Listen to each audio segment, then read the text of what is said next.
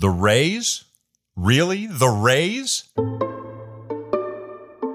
Yep, that's who it looks like the Blue Jays will get in the first round. 10 tough games between them this season. Shot up the right side, back into the corner. Here comes Smith to tie it. Martinez hitting third. Linares will wave him home. Rays are going to win it. Safe at the plate. And the Rays Should we expect more of the same in the postseason? Let's find out. I'm Dan Schulman, and this is A Swing and a Belt. 1 out away from clinching the American League East. There it is. And a cut and a miss. He takes care of business. The Tampa Bay Rays win the American. Andy Freed is in his 15th season as part of the radio team for the Tampa Bay Rays, and he, along with Dave Wills, do an outstanding job covering the team. And more often than not, Andy has had a very competitive team to cover, and that is, of course, the case this year, with the most likely scenario going into the postseason is that the Blue Jays will take on the Rays in the wild card round from Tropicana Field. Almost ready for the playoffs. Andy, how you doing today? We are doing great, and like Blue Jay fans, we're pretty pumped up. It doesn't happen often, and I think for both of our franchises to, when you get past the quote-unquote big boys of Boston and New York, it's reason to celebrate, and I think Rays fans and Blue Jays fans are feeling it together. Yeah, I think so. I will tell you, Blue Jays fans are not overly excited about the chance of playing the Rays, and that's a compliment to the Rays. But, Tropicana Field's been kind of a house of horrors for the Blue Jays at times over the years, and we'll get into that in a second. But tell me a little bit about the Rays season. Our guys saw your guys a lot kind of in the first half of this shortened season, and tons of pitching injuries, and yet here you are, haven't had a great year and looking like the number one seed. How did the Rays do this in spite of all the injuries they had? Well, as you know, when you see your team every day, you see all of its flaws, and it's easy to focus on what is wrong with your team. I think both Dave and I have had moments this year where, we're talking to other announcers like we do this year over Zoom or getting prepared for series, and it's almost like, well, cry me a river, but the Rays really aren't doing everything the way they had planned to. The defense hasn't been quite as crisp as they needed to be for run prevention. The pitching has been just leveled by injuries. The offense has been completely spotty. Overall, it's been like, well, it doesn't look the way it normally looks when this Rays team wins, but they have a quality to them that is only like those teams that tend to win, is that they figure out a way to come up with the key moment, whether it's one key defensive play or drawing a walk right when you need a walk and then a timely hit or a flare to the opposite field, or the pitcher gets the big strikeout. Somehow, some way, it has seemed like this team is having fun from the very beginning, even though there's been, I think, 4 Tommy John surgeries throughout this year, 1 shoulder surgery, 10 pitchers on the DL at one time.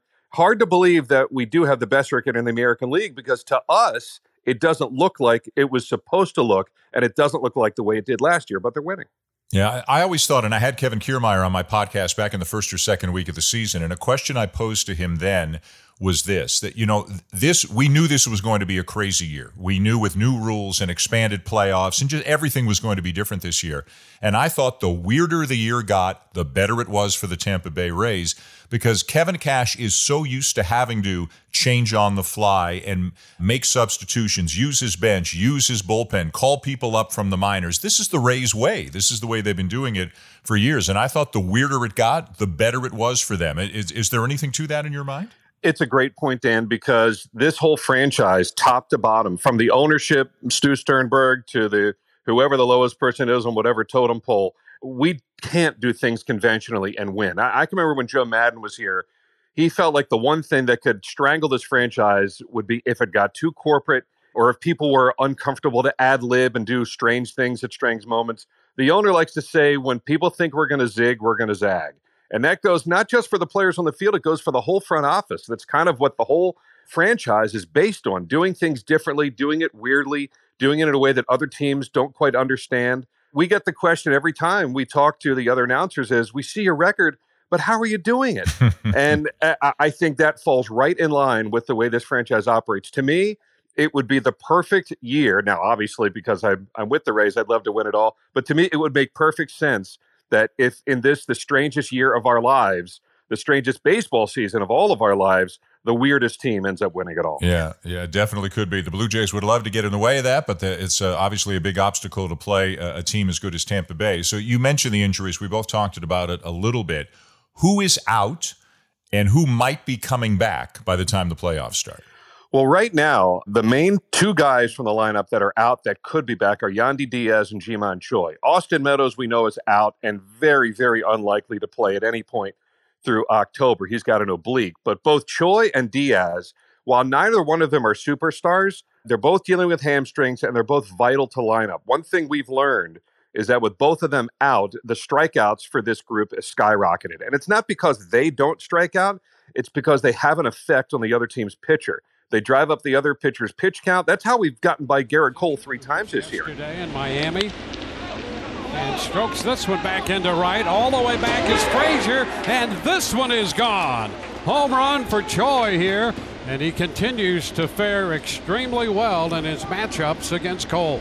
Both of them in there. They've all had good games. And they've gotten Cole out of there by like the 5th inning, because they foul so many pitches off and they get the 3-2 counts and they see a ton of pitches and they can go to the opposite field. I don't think I had quite the appreciation for either one of them fully until we've seen what this lineup looks like with both of them out of there. Now, will they be ready by Tuesday? I think it's a real stretch, especially for Choi. I think Choi, it might take another week or two. There's an outside chance from what we've been told that Diaz could be ready for Tuesday. And if so, it's going to be the same sort of thing like it was last year. He missed most of the last 6 weeks of the season and then joined the team the last day of the year in Toronto, hit a couple of rockets, and then hit 2 home runs in the wild card game against Oakland. So I think of those 3, Choi, Meadows, and Diaz, Diaz has the best chance to perform Tuesday. I don't think in the first round you'd see Ji-Man Choi, or certainly not Meadows. Okay, so there's an old expression, the strength of the wolf is the pack. And that's what I think about when I think about the Rays. If you look at each player just on his own, you go, yeah, he's a nice player, but it's the way the pieces of the puzzle fit together that I think makes them so good. You know, Choi can be lifted for Brasso as a pinch hitter when a lefty comes in. Diaz can be lifted for Wendell for a pinch hitter when a righty comes in, and everything just fits so well. Has Kevin Cash still been able to do that even without Meadows, Choi, and Diaz, or does he need Choi and Diaz to really, do the kind of things that he likes to do over the course of a game? Well, to maximize what they want to do, he absolutely needs those guys. But in light of the fact that they haven't been around, he still has been utilizing there was a time that we had a 6-man bench. Now, with the expanded rosters, maybe we're not the only team to do it, but he'd go 6-man deep in the bench. And he'd clear the bench in the 5th inning if he felt like that was the right time to do it. I mean, I've said this for a couple years now. Kevin Cash manages more by the 3rd inning than most managers do all game. Mm-hmm. And sure, I feel loyal to him because he's become a great friend, and I see so much of what he does behind the scenes. But from the moment that game starts, man, his brain is steaming. It is cooking. And he's constantly looking for some sort of edge that might not hamstring him for later in the game. He and Matt Quatraro, I think Quatraro is going to end up a manager with somebody before long, because the two of them have worked really well together, as did Kevin and Charlie Montoyo. The two of them worked really well together. It just turns out they didn't have quite the talent on the team at the time, but Charlie's great, and I think he and Kevin were wonderful. And Kyle Snyder and Stan Borowski. Kyle Snyder's the pitching coach, Stan Borowski the bullpen coach. Those two guys work really well together. One of the real keys to this team this year, Dan, is we knew the pitching depth would be tested, but I didn't recognize or realize in any way that guys that the Rays got from other organizations could play such a large role. We're used to having guys on our team that fit that Rays mold, where they're signed, drafted, developed all through the system. But we've gotten John Curtis from the Twins and Aaron Slegers from the Twins. A minor league Rule 5, and Ryan Thompson has been great. Ryan Sheriff hadn't pitched in 2 years in the big leagues from Tommy John and numerous other injuries. He's fit in. So while the staff has been decimated by injury, it's those guys that have come in, and that goes for some of the offensive guys too. And that's why whoever is heading pro scouting, I know Kevin Eibach is a guy that leads it for the Rays. Those pro scouts identified guys from other franchises, and they have fit in. So Cash can use those moves, and Snyder can use those moves, and that's kind of how it's all jigsaw puzzled its way together. Just, gave a lot of credit to the guys. I can't imagine being a player in today's game with what's taken place, what they've had, the challenges, what's been on their plate. Just like you said, a weird season is about as good as you can sum it up. But I give these guys a lot of credit for the way they went out about their business, found ways to win games on a nightly basis, and want to now create as much momentum as possible going into the postseason. Do you think the three batter rule has impacted Cash either positively or negatively this year? He hates it. He absolutely hates it. And he says that he wished that at some point they would have asked the collective managers around the league, all 30 of them, what they thought of it, because it absolutely hamstrings what you're trying to do from a matchup standpoint. That being said, in typical Kevin Cash fashion, he's figured out a way around it. A lot, he used to be real big into going righty, lefty, alternate throughout the order. He's come up with this pattern quite often of righty, lefty, righty, lefty, righty, lefty, 1 through 9. So whatever pitching move is made against him, he has a matchup. Even if it's only one out of those three batters, he has one matchup where he feels comfortable with it. So just was talking to him again this morning, and he was saying how he hates it, but that's the way it is, and he hopes that's something that gets reconsidered. How many different relievers have gotten a save for the Rays this year? 12. And it's absurd in a 60-game season. Yeah, it is absurd. We've been looking up the 1973 Texas Rangers with guys like Jim Bibby and David Clyde and Don Stanhouse and Dick Bosman, and all those guys had saves that year. Now, they were a terrible team. They won 57 games and went through 3 managers. And yet, here's the Rays within the first, I think it was 52 games going through 12 guys. There have been so many times, Dan, this year where Dave and I are in the booth going, that's who he's bringing in to get the save. And lo and behold, 3 minutes later, it's a 1-2-3 inning, and he's done it. Look, as you know, you have to have a bit of luck on your side. You can plan and prepare all you want, but the old phrase, I'd rather be lucky than good, definitely pays off. There are times that the Rays have gotten out of weird situations using guys that he didn't even want in there at that point in time, but it's worked, and to the point of best record in the American League. All right, let's talk starting pitching. We haven't talked about that yet. Will it be Snell in Game 1, Glasnow Game 2, Morton Game 3 if necessary? That was very well done there by Blake, all with the heater and sending a message, too, to this Boston lineup. I'm coming after you tonight. The pitch on its way. Swing and a miss. He struck him out in a pretty impressive first inning for Blake Snell as he blows away. That's it. And he allowed Blake Snell to go real long, 108 pitches, which is a lot for him. I think it was the second or third highest total of his career last Tuesday against the Mets. He wasn't particularly good, but they wanted to stretch him out so he'd have 2 full days of rest, all the bullpens in the middle that he wanted to start it on Tuesday. Glasnow will start Game 2, and then if it gets to a Game 3, one way or the other, Charlie Morton would do that. And then if the Rays were to be fortunate enough to win in 2, then Morton would start the division series. But that's getting ahead of ourselves. I think this 3-game series, Dan, is going to be a real crapshoot. I have no idea which way it's going to go. And I thought the last time the Blue Jays were in town, at one point I turned to Dave and said, I think they're just better than us. So I hear this fatalistic attitude from Blue Jays fans, and even yourself said it, because I know it's been a house of horrors, but I think it's a really interesting series. A team like the Rays that probably has better pitching against a team like the Blue Jays who has way better offense than the Rays do.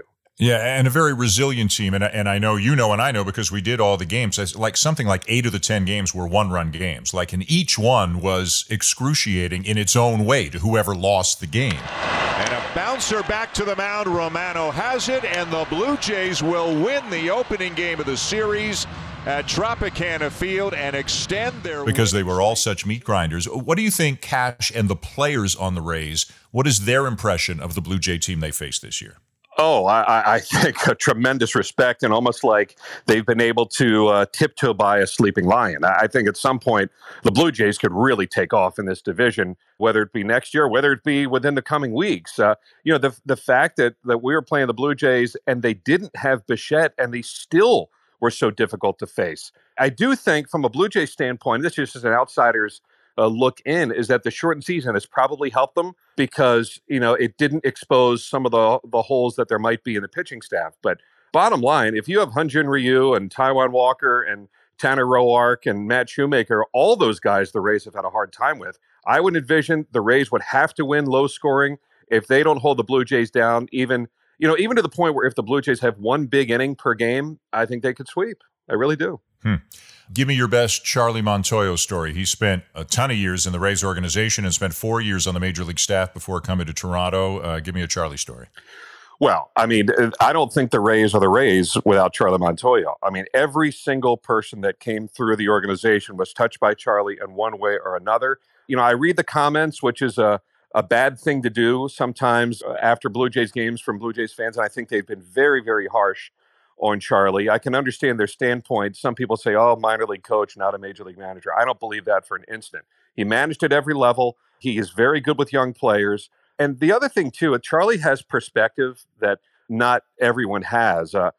He went through a real tough time, and his wife, I know his wife. I went to high school with his wife, actually, go way back with her. They had a son that went through a bunch of open heart surgeries. And when you go through that as a parent, as you know, Dan, when you're a parent and something happens with your child, I think it slams you into perspective of the world. So I don't think he takes a tough loss as hard as some other guys. And I think he keeps wins in perspective also. I think he's got a really good view on life. And I wish nothing but success for Charlie. Nudge, nudge, hint, hint after the first round. Right.